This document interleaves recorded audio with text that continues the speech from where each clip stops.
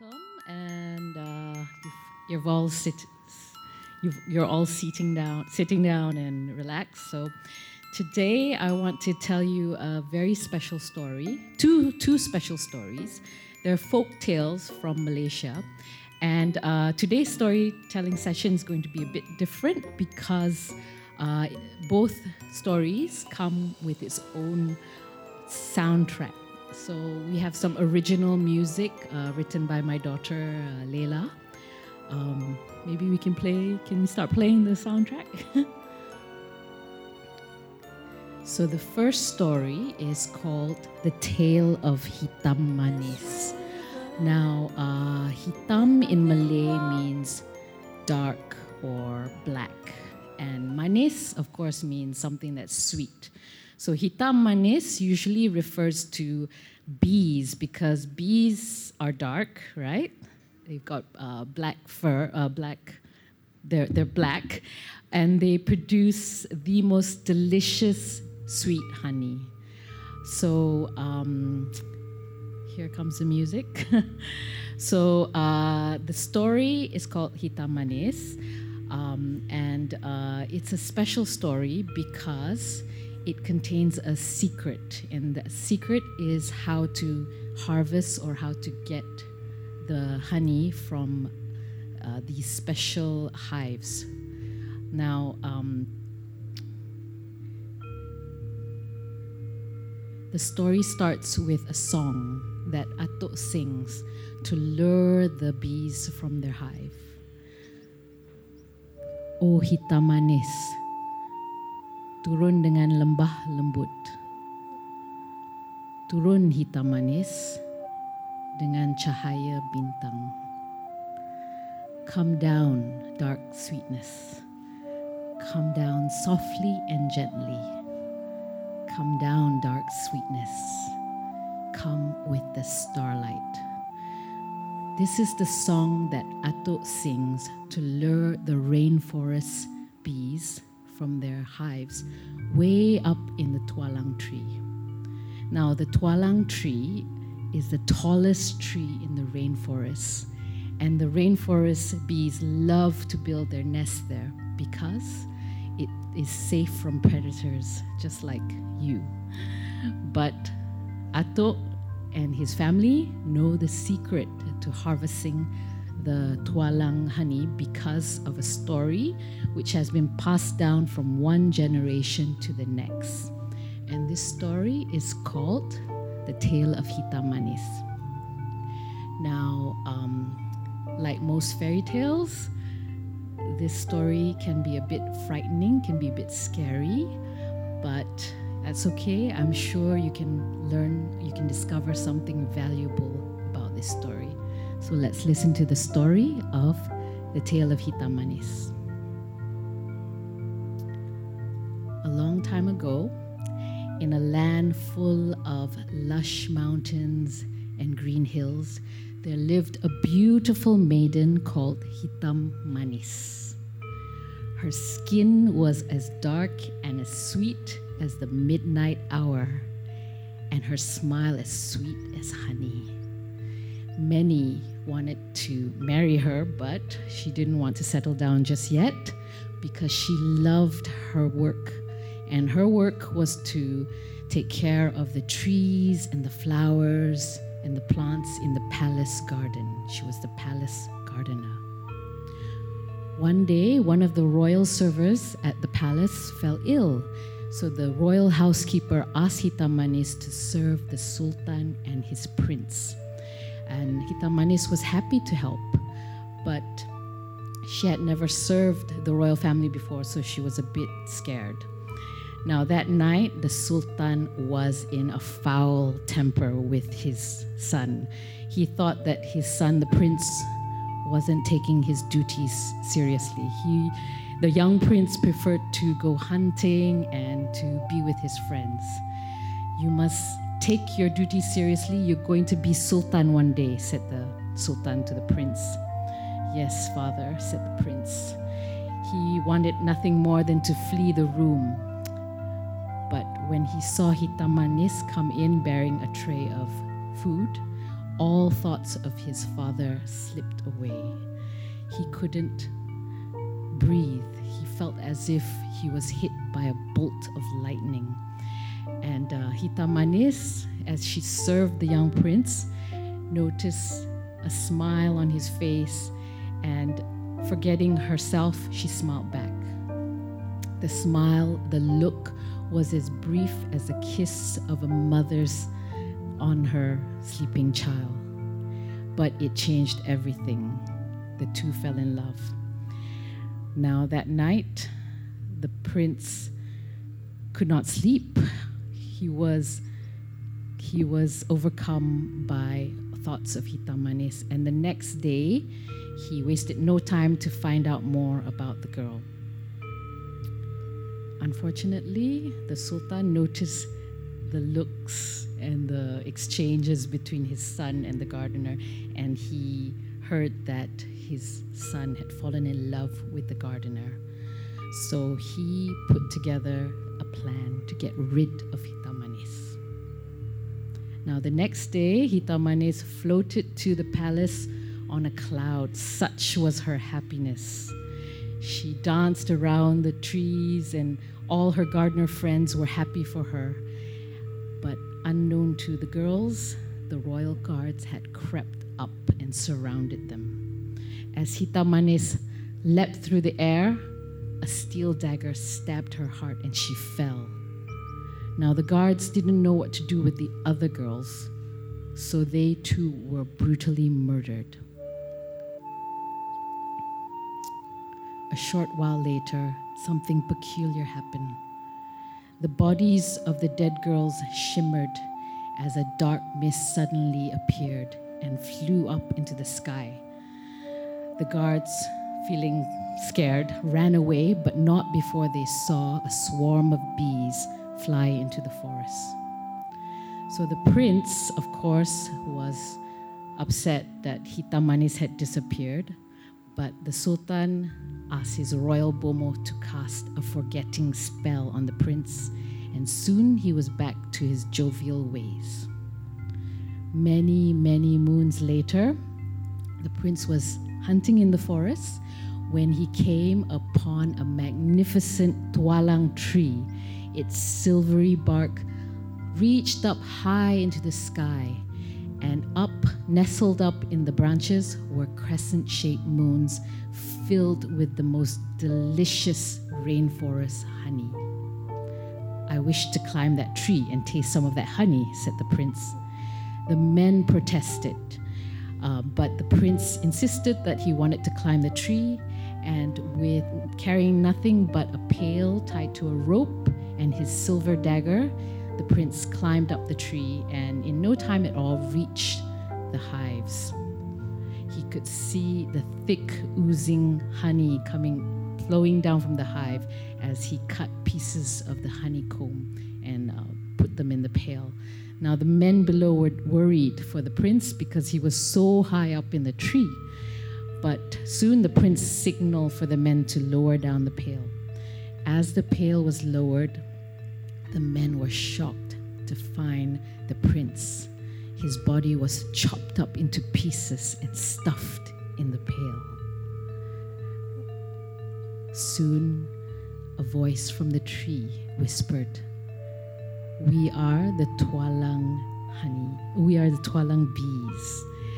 Heed our warning. Listen to us. No one shall cut down the hive of the tualang honeybees with a steel knife, with a metal instrument, because this is how we were murdered." Someone shouted from below, "What will we tell the Sultan? His son is killed." When the bees heard this, they swarmed around the body of the prince, covering him with honey. The men tried to shoo the bee away, but they were stung mercilessly. When the bees finally flew away, they found the prince lying on the ground, and to their surprise, he was whole again. The prince opened his eyes, and the tree spoke to him again. "I'm Hitam Manis. I loved you with all my heart, but I was murdered for that love. The prince cried out, but he knew it was too late to get his one true love back. But he promised her that from that moment on, his people, would never ever cut down the honeycomb using a metal instrument. And that is why till today, the honey hunters take note of this taboo, and they will never ever use metal or steel dagger, a knife, to cut down the honeycomb. And that is the secret. They will only use a knife made out of buffalo bone, usually. So that is the end of my story of the tale of Hitam Manis. Now, this story was told from one generation to the next, from a family in Perak. They own a tualang tree. It's quite unusual.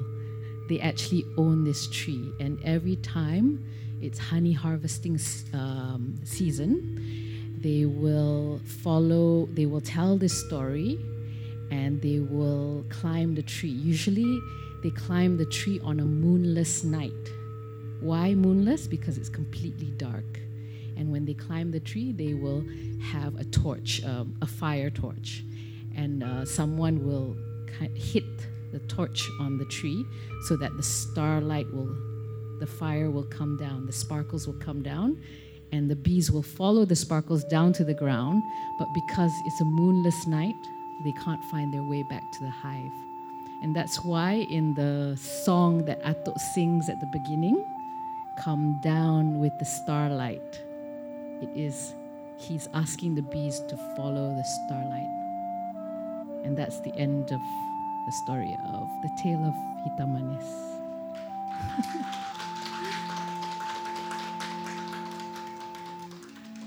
I hope you enjoyed that. It wasn't too scary, was it?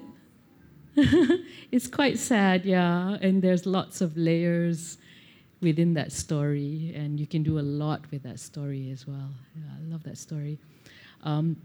That story hasn't been written down anywhere. I can't find it anywhere, and it's an oral story, so it's quite special.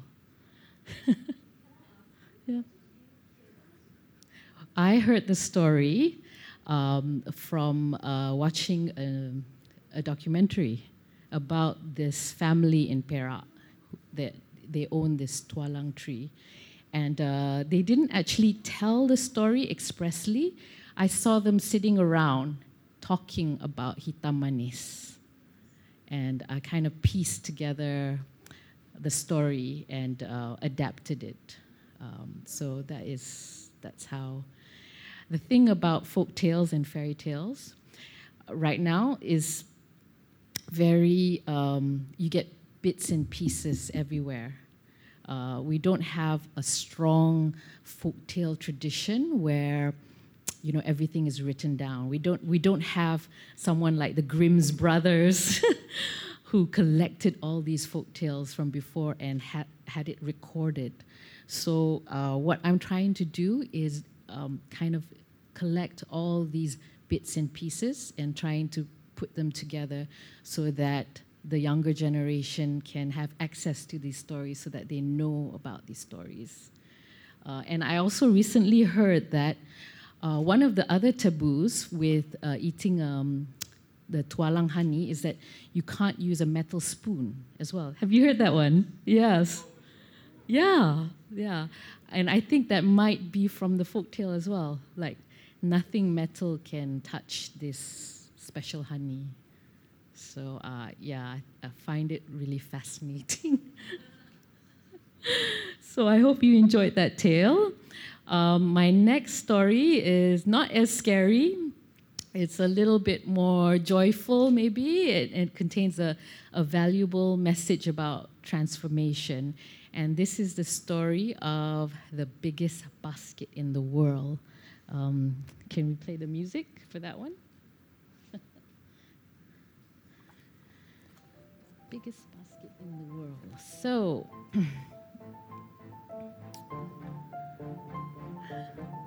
So this the music is a little bit Ghibli-like, I think. So this is a wonderful story about a lazy girl. She is actually the laziest girl in the world. But are you lazy, girl? But she manages to transform herself when she begins to weave the biggest basket in the world. Now, this story is unique because it is about a magical talking object, a thing. Usually in fairy tales, there are magical talking animals, right? You hear about them, Sangkanchil, all those stories about talking animals. But we seldom hear about magical talking objects, especially in our part of the world. There are a few stories about magical objects in Europe. In fact, there's a Grimm story about a magical sausage. Have you heard that one? Yeah, it's really funny. I love that story. It's a Grimm story. Look it up. But here in Southeast Asia, in Malaysia, we hardly hear about magical talking objects. I was drawn to this story at first because of this talking object. But as I read it, I began to see that this story was actually about transformation.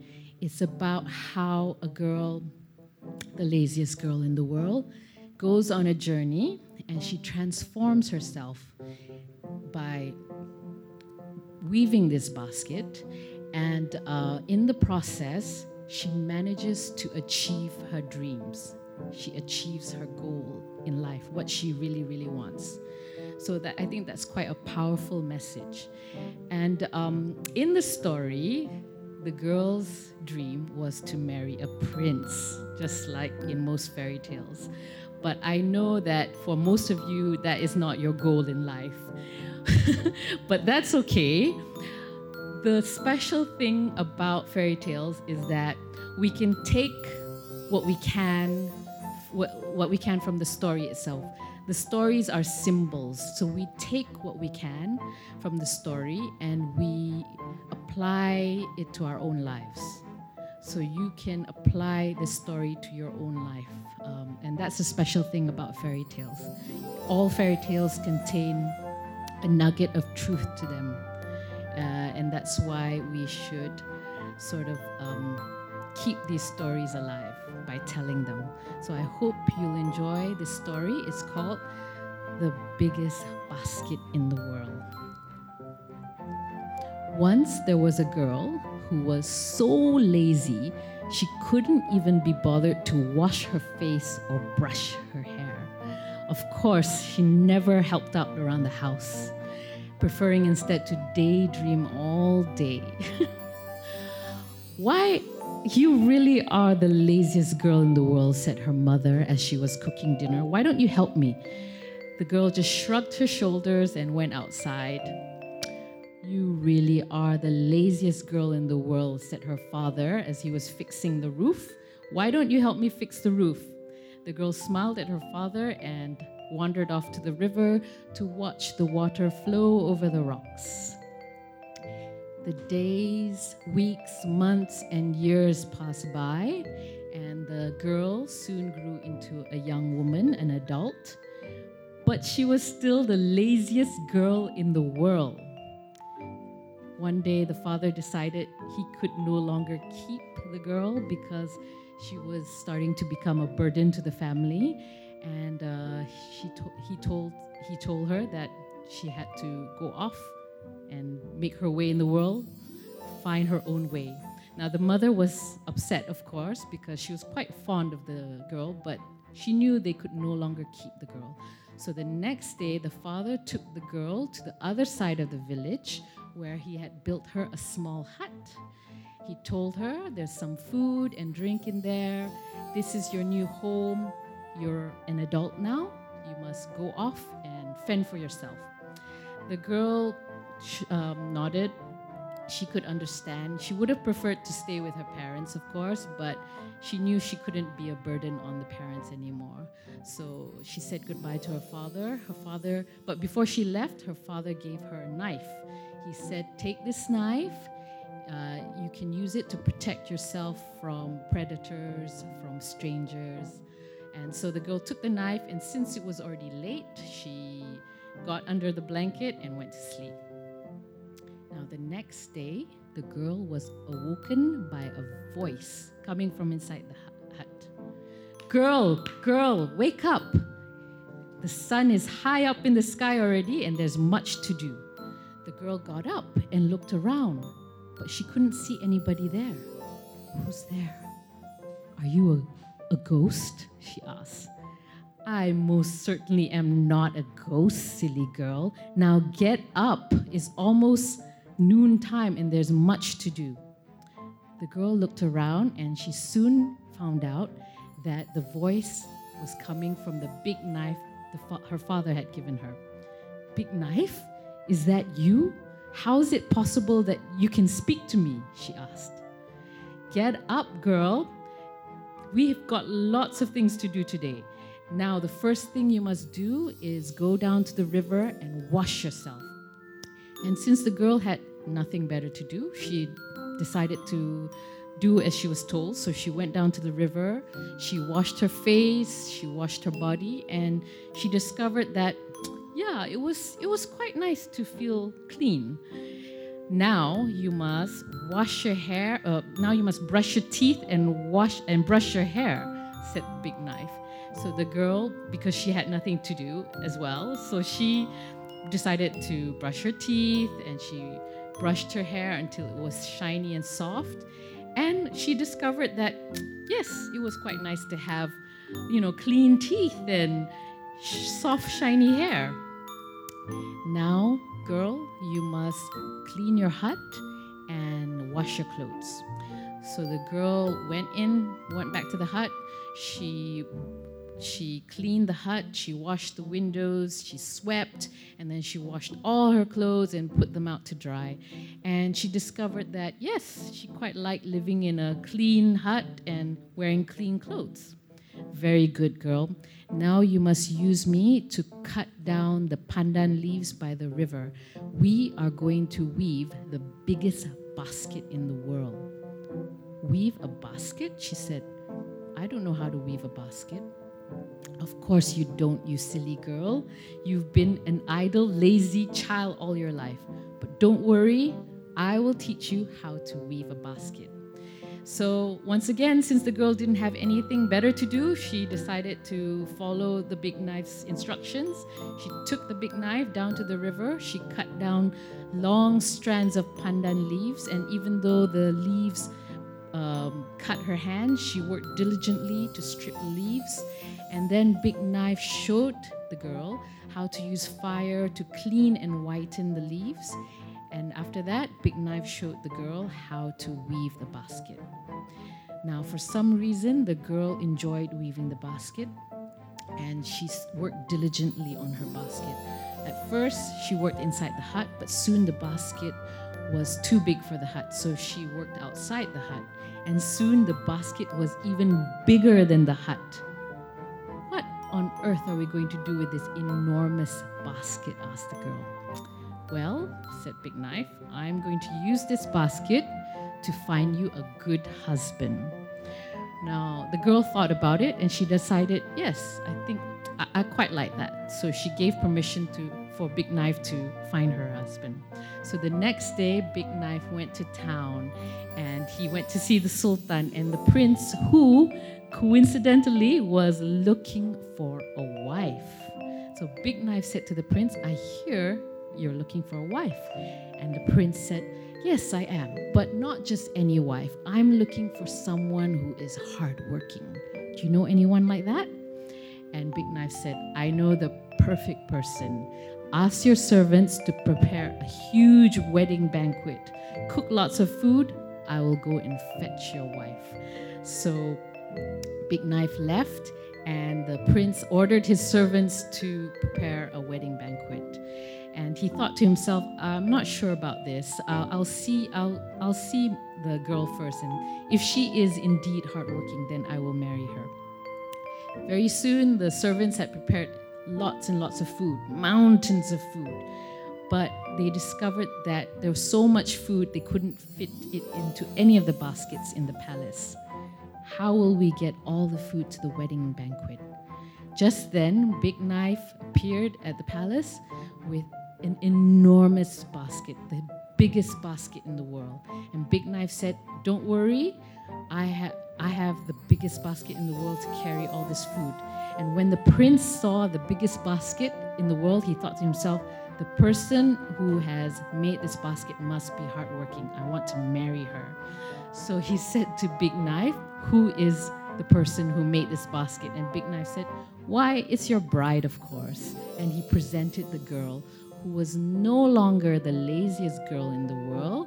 In fact, her dress was sparkling clean, her face and her hair shone brightly under the sun, and she was no longer the laziest girl in the world, for she had woven the biggest basket in the world. The end. So I love the story because from being the laziest girl in the world, she suddenly transformed herself just by weaving this basket. And she did this with the help of a magical helper, the Big Knife.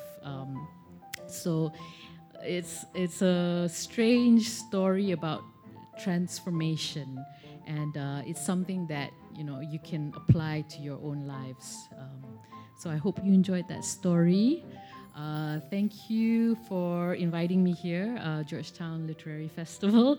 And if you have any questions, I'd love to answer them. Okay. I found this story in a book published by Oxford University Press in 1952. And the book is called Tangga Tales, a collection of Malay folk tales.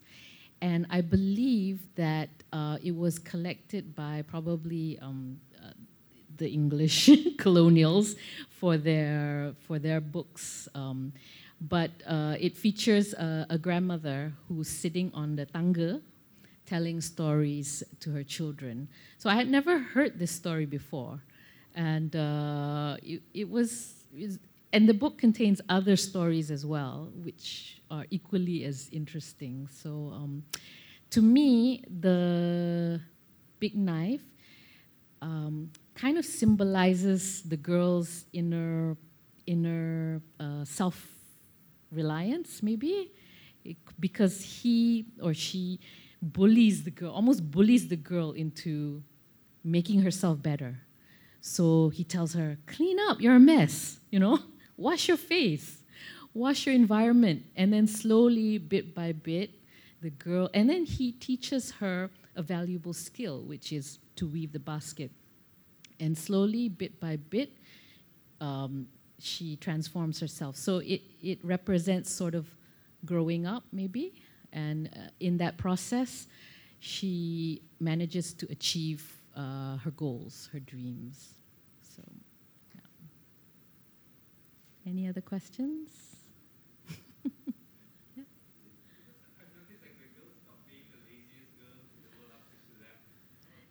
So the girl, oh sorry. So like the girl stopped being the laziest girl in the world after she left home, right? Yes. After she left her parents. Yeah. Would this be like an analogy of like independence or budaya merantau or something? Yeah. I don't know.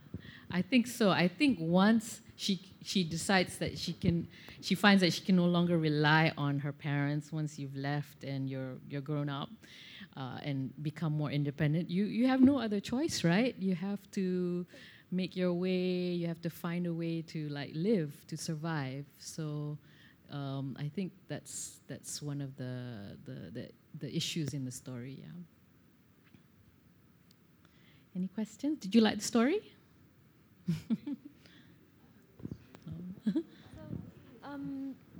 In your research on fairy tales, especially Malay fairy tales or Malaysian fairy tales, do they have I know the Tualang Hitam Manis story is originated from this family in Perak. Yeah. But do you see kind of regional or stories that do they belong to regions? Like this one is mostly told and how far-reaching are they? Like is the Tualang Hitam Manis story, is it well known in Perak or Well, this one, which region does it come from? This one, I couldn't exactly find where it came from. I think it's from West Malaysia. But I did find similar stories, not just across Malaysia, but across Southeast Asia. So, like the story Sangkanchil, for example, there's so many variations of the different Sangkanchil stories, not just in West Malaysia, but East Malaysia amongst the indigenous groups there. In fact, there is an evil Sangkanchil from the Orang Ulu people called the Wicked Mouse Deer. And, it's just so different, but he is Sangkanchil. And this Wicked Mouse Deer actually goes on, he murders people, So it's like amazing, okay? For your Sangkanchils, like this cheeky, nice little mouse deer. Never hear about that one. Oh yeah. So suddenly, from the Orang Ulu people in Sarawak, there's this wicked mouse deer who goes around and he's very proud, and so there are different variations across Southeast Asia. So that's why I feel that you can't really say that a particular tale belongs to a particular place, unless, of course, it's an origin tale. For example, there is a fairy tale about the origin of Mount Kinabalu by the Kadazan Dusun people. And because it's so obvious that it's about Mount Kinabalu, that tale comes from there. And of course, Langkawi as well. I mean, it's the island of folk tales, right? So a lot of the stories are very identifiable to that place, to that island. But other stories, it's amazing that you find variations of the similar stories throughout different areas. So Bawang Putih Bawang Merah, there's a version from China. I think actually the original Bawang Putih Bawang Merah actually comes from China from the 8th century. And I believe that this story traveled from China through trade routes, because this is the Nusantara and we are maritime. This is a maritime region, right? So it traveled, and there's a version in Vietnam called Tam and Kam. There's a version in Malaysia, of course, Bawang Putih Bawang Merah, and Indonesia as well. So the fascinating thing about folk tales is that it travels from one place to another.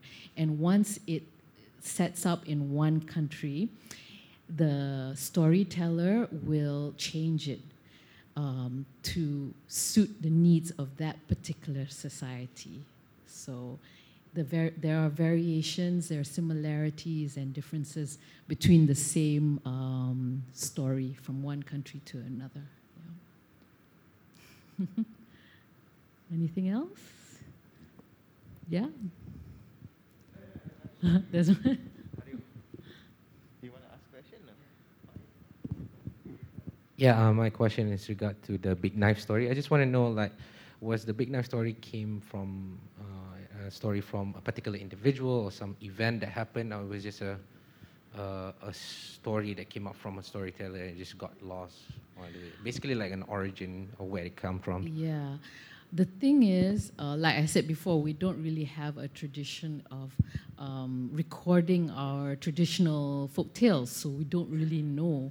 But I found that story in that book, the book Tangga Tales from the 1952 edition of the Oxford University Press. So I'm trying to do more research to find out where they heard that story from, but I haven't found it yet. So it's a bit like treasure hunting.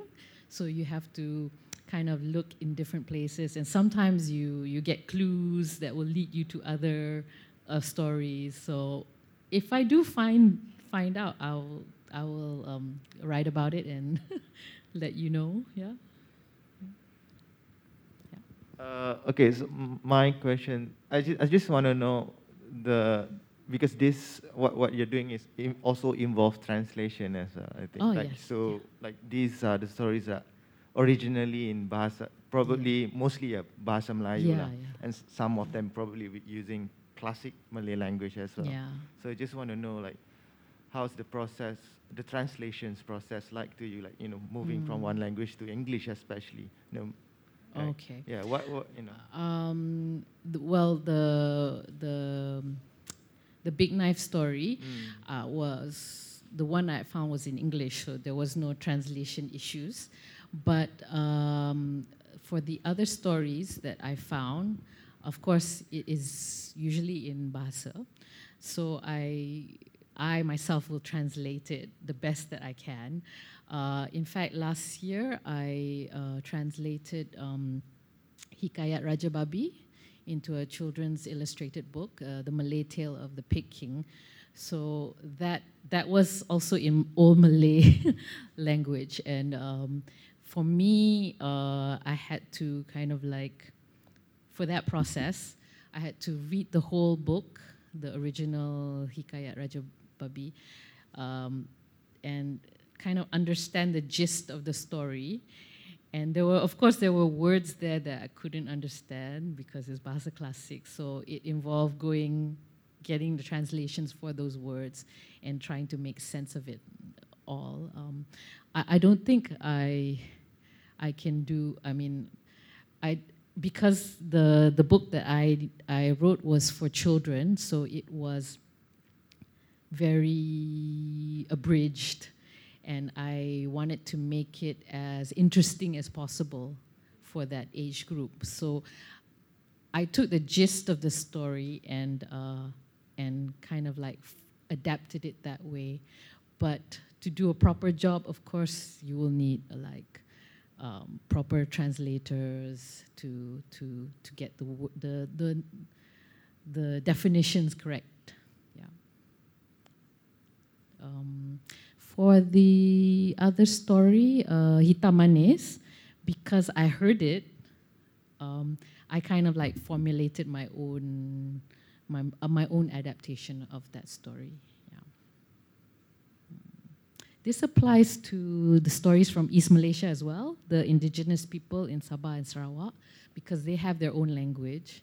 So yeah, there are issues involved in translating those stories as well. So I think that's something that we have to look into as well, to see how we can properly translate those stories. Because of course, we don't want to translate those stories in a different way and to put our own kind of views, our own peninsular, our own Semenanjung views on their stories. So I'm quite aware of that, and that we have to be careful in translating those stories. Anything else? Have you worked with any living oral storytellers from any particular communities? Not yet. No, I haven't contacted or I haven't worked with any storytellers. I would love to. I bring you next time. I was thinking like some of the Penglipo Lara or Awang Batil or even Mak Yong storytellers. Yes. And there's not many of them left, actually, the ones who are really rooted in the stories. Yes. But I bring you next time, a Pusaka trip. Oh, excellent. Yeah, because I'd love to see that kind of connection, if you can sit down with a traditional storyteller. And actually, sometimes you just need to spend days with them, listening to the way they tell their stories. And they're very powerful. But I think there's a lot you can imbibe from that as well, and then tell your own interpretation of it and still be authentic. Yeah. Okay, Definitely. wonderful. Thank you so much, Heidi. That was really, really wonderful. There's one more there. I don't think they were supposed to be in Q&A. Oh, right. But never mind. We'll go with it. I just have a question. Is there like a certain... Is there like a criteria of like what kind of Malay folk tales that you go for? What if there is a folk tale that is only known by just one family? Would you accept it as well? Would you have a time and listen to it as well? Yeah, I think at this stage, because we don't have that tradition of collecting the folk tales, at this stage I will accept most things, just so that they are recorded and people can go and maybe do their own research on particular stories.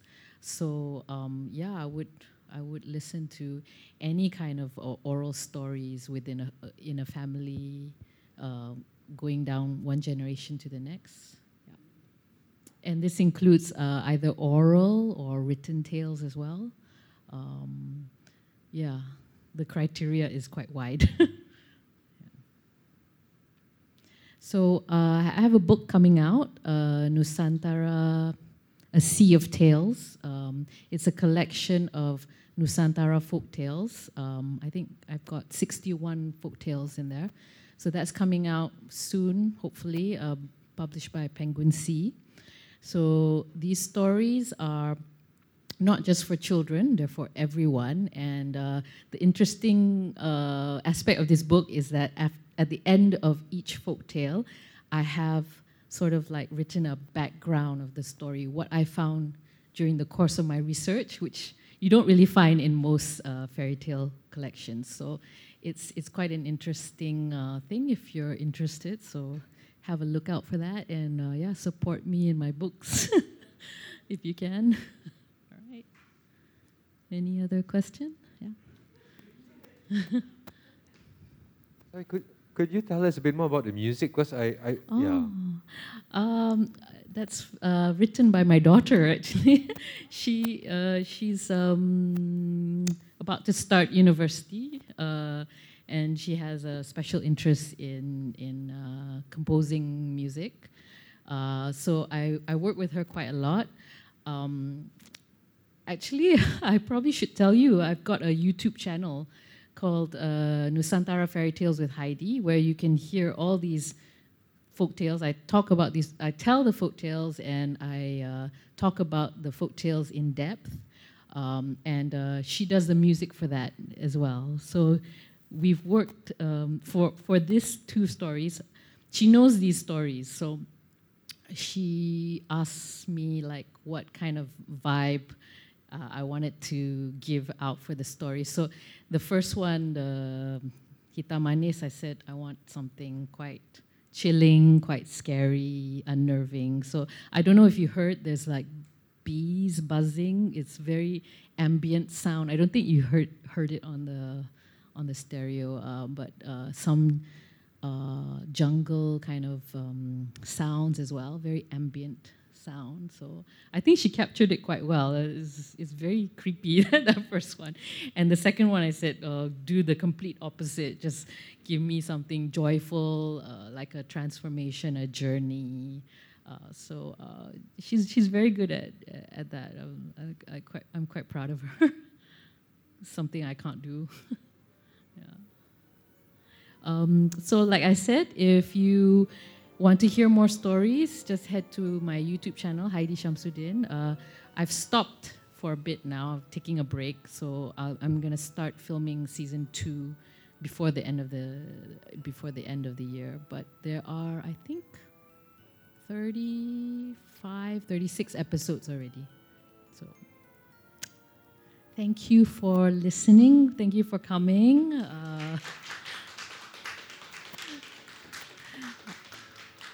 I hope you enjoyed that. I've got a few of my children's books there if you want to have a look. I do historical fiction for kids. Yeah. Thank you.